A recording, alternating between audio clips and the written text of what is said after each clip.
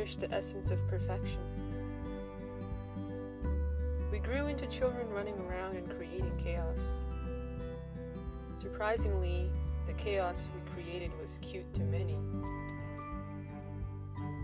Then, the obnoxious years of teen bid upon us their presence. We battled through the acne and restrictions, grades and parental consent, the I can't wait till I'm 18 phase and the social disasters, cliques and clothing, and lo and behold, before we knew it, it was graduation day and we had turned 18 and we had gotten that high school diploma that gave us such grief for years. The grief did buy us our other goal too. We got into the prestigious university. Now, we just couldn't wait till we got our degree. Life was going to be perfect.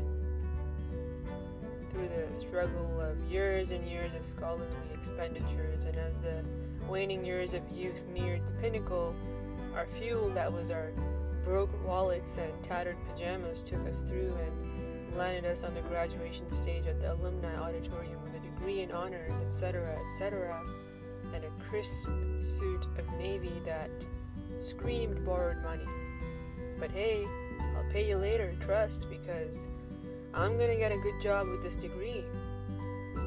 Now, what we were missing was marriage. We need a good partner in life. And so we found that other half, soulmate, someone we vowed to spend the rest of our lives with. We hauled that limousine and furnished the apartment. We had that wedding, which was blessed with credit cards and debts and paid because, hey, I got the job now and soon enough I'll have the savings. Now, we were a couple. A house is not a happy house without children creating chaos. And so, we had children and we were satisfied. Kids created chaos and we thought it was cute. Here's the diaper, change it. Here, I found the perfect high chair so the kid doesn't fall off. First day of school. Smile, you toothy monster, show those gummy teeth. Here's the consent form for the field trip, honey. Take that sunscreen with you. What? You need a Nike t-shirt? Okay, I'll get you one. Here's an iPod for your birthday. Happy 13th, dear. Now you better take care of your little sister. You're grown up now.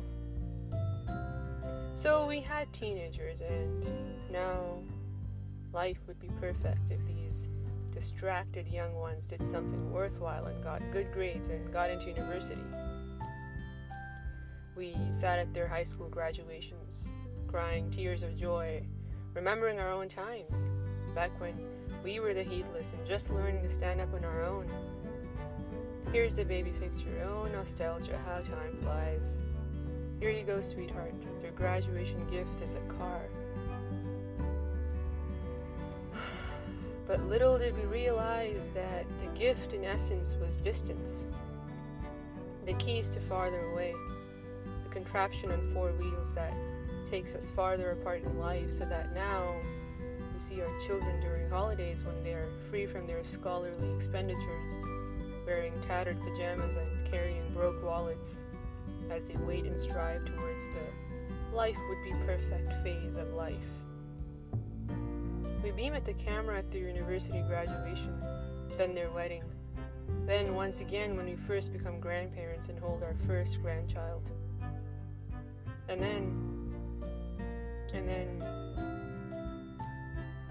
then what? We're expected to then sit on our porches and sip tea as we knit and read, so that life can be perfect? Oh, but haven't you yet learned that life never reaches perfect?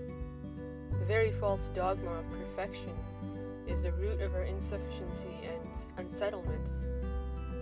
Maybe, just maybe, if we could sit back, reflect, and think that you witnessing the leaf falling to the ground through your cracked window is perfection itself.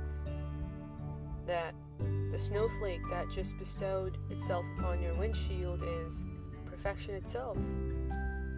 That maybe a cup of tea that you just had was perfection itself. That the dinner you had with your grandparents and your cousins was perfection itself.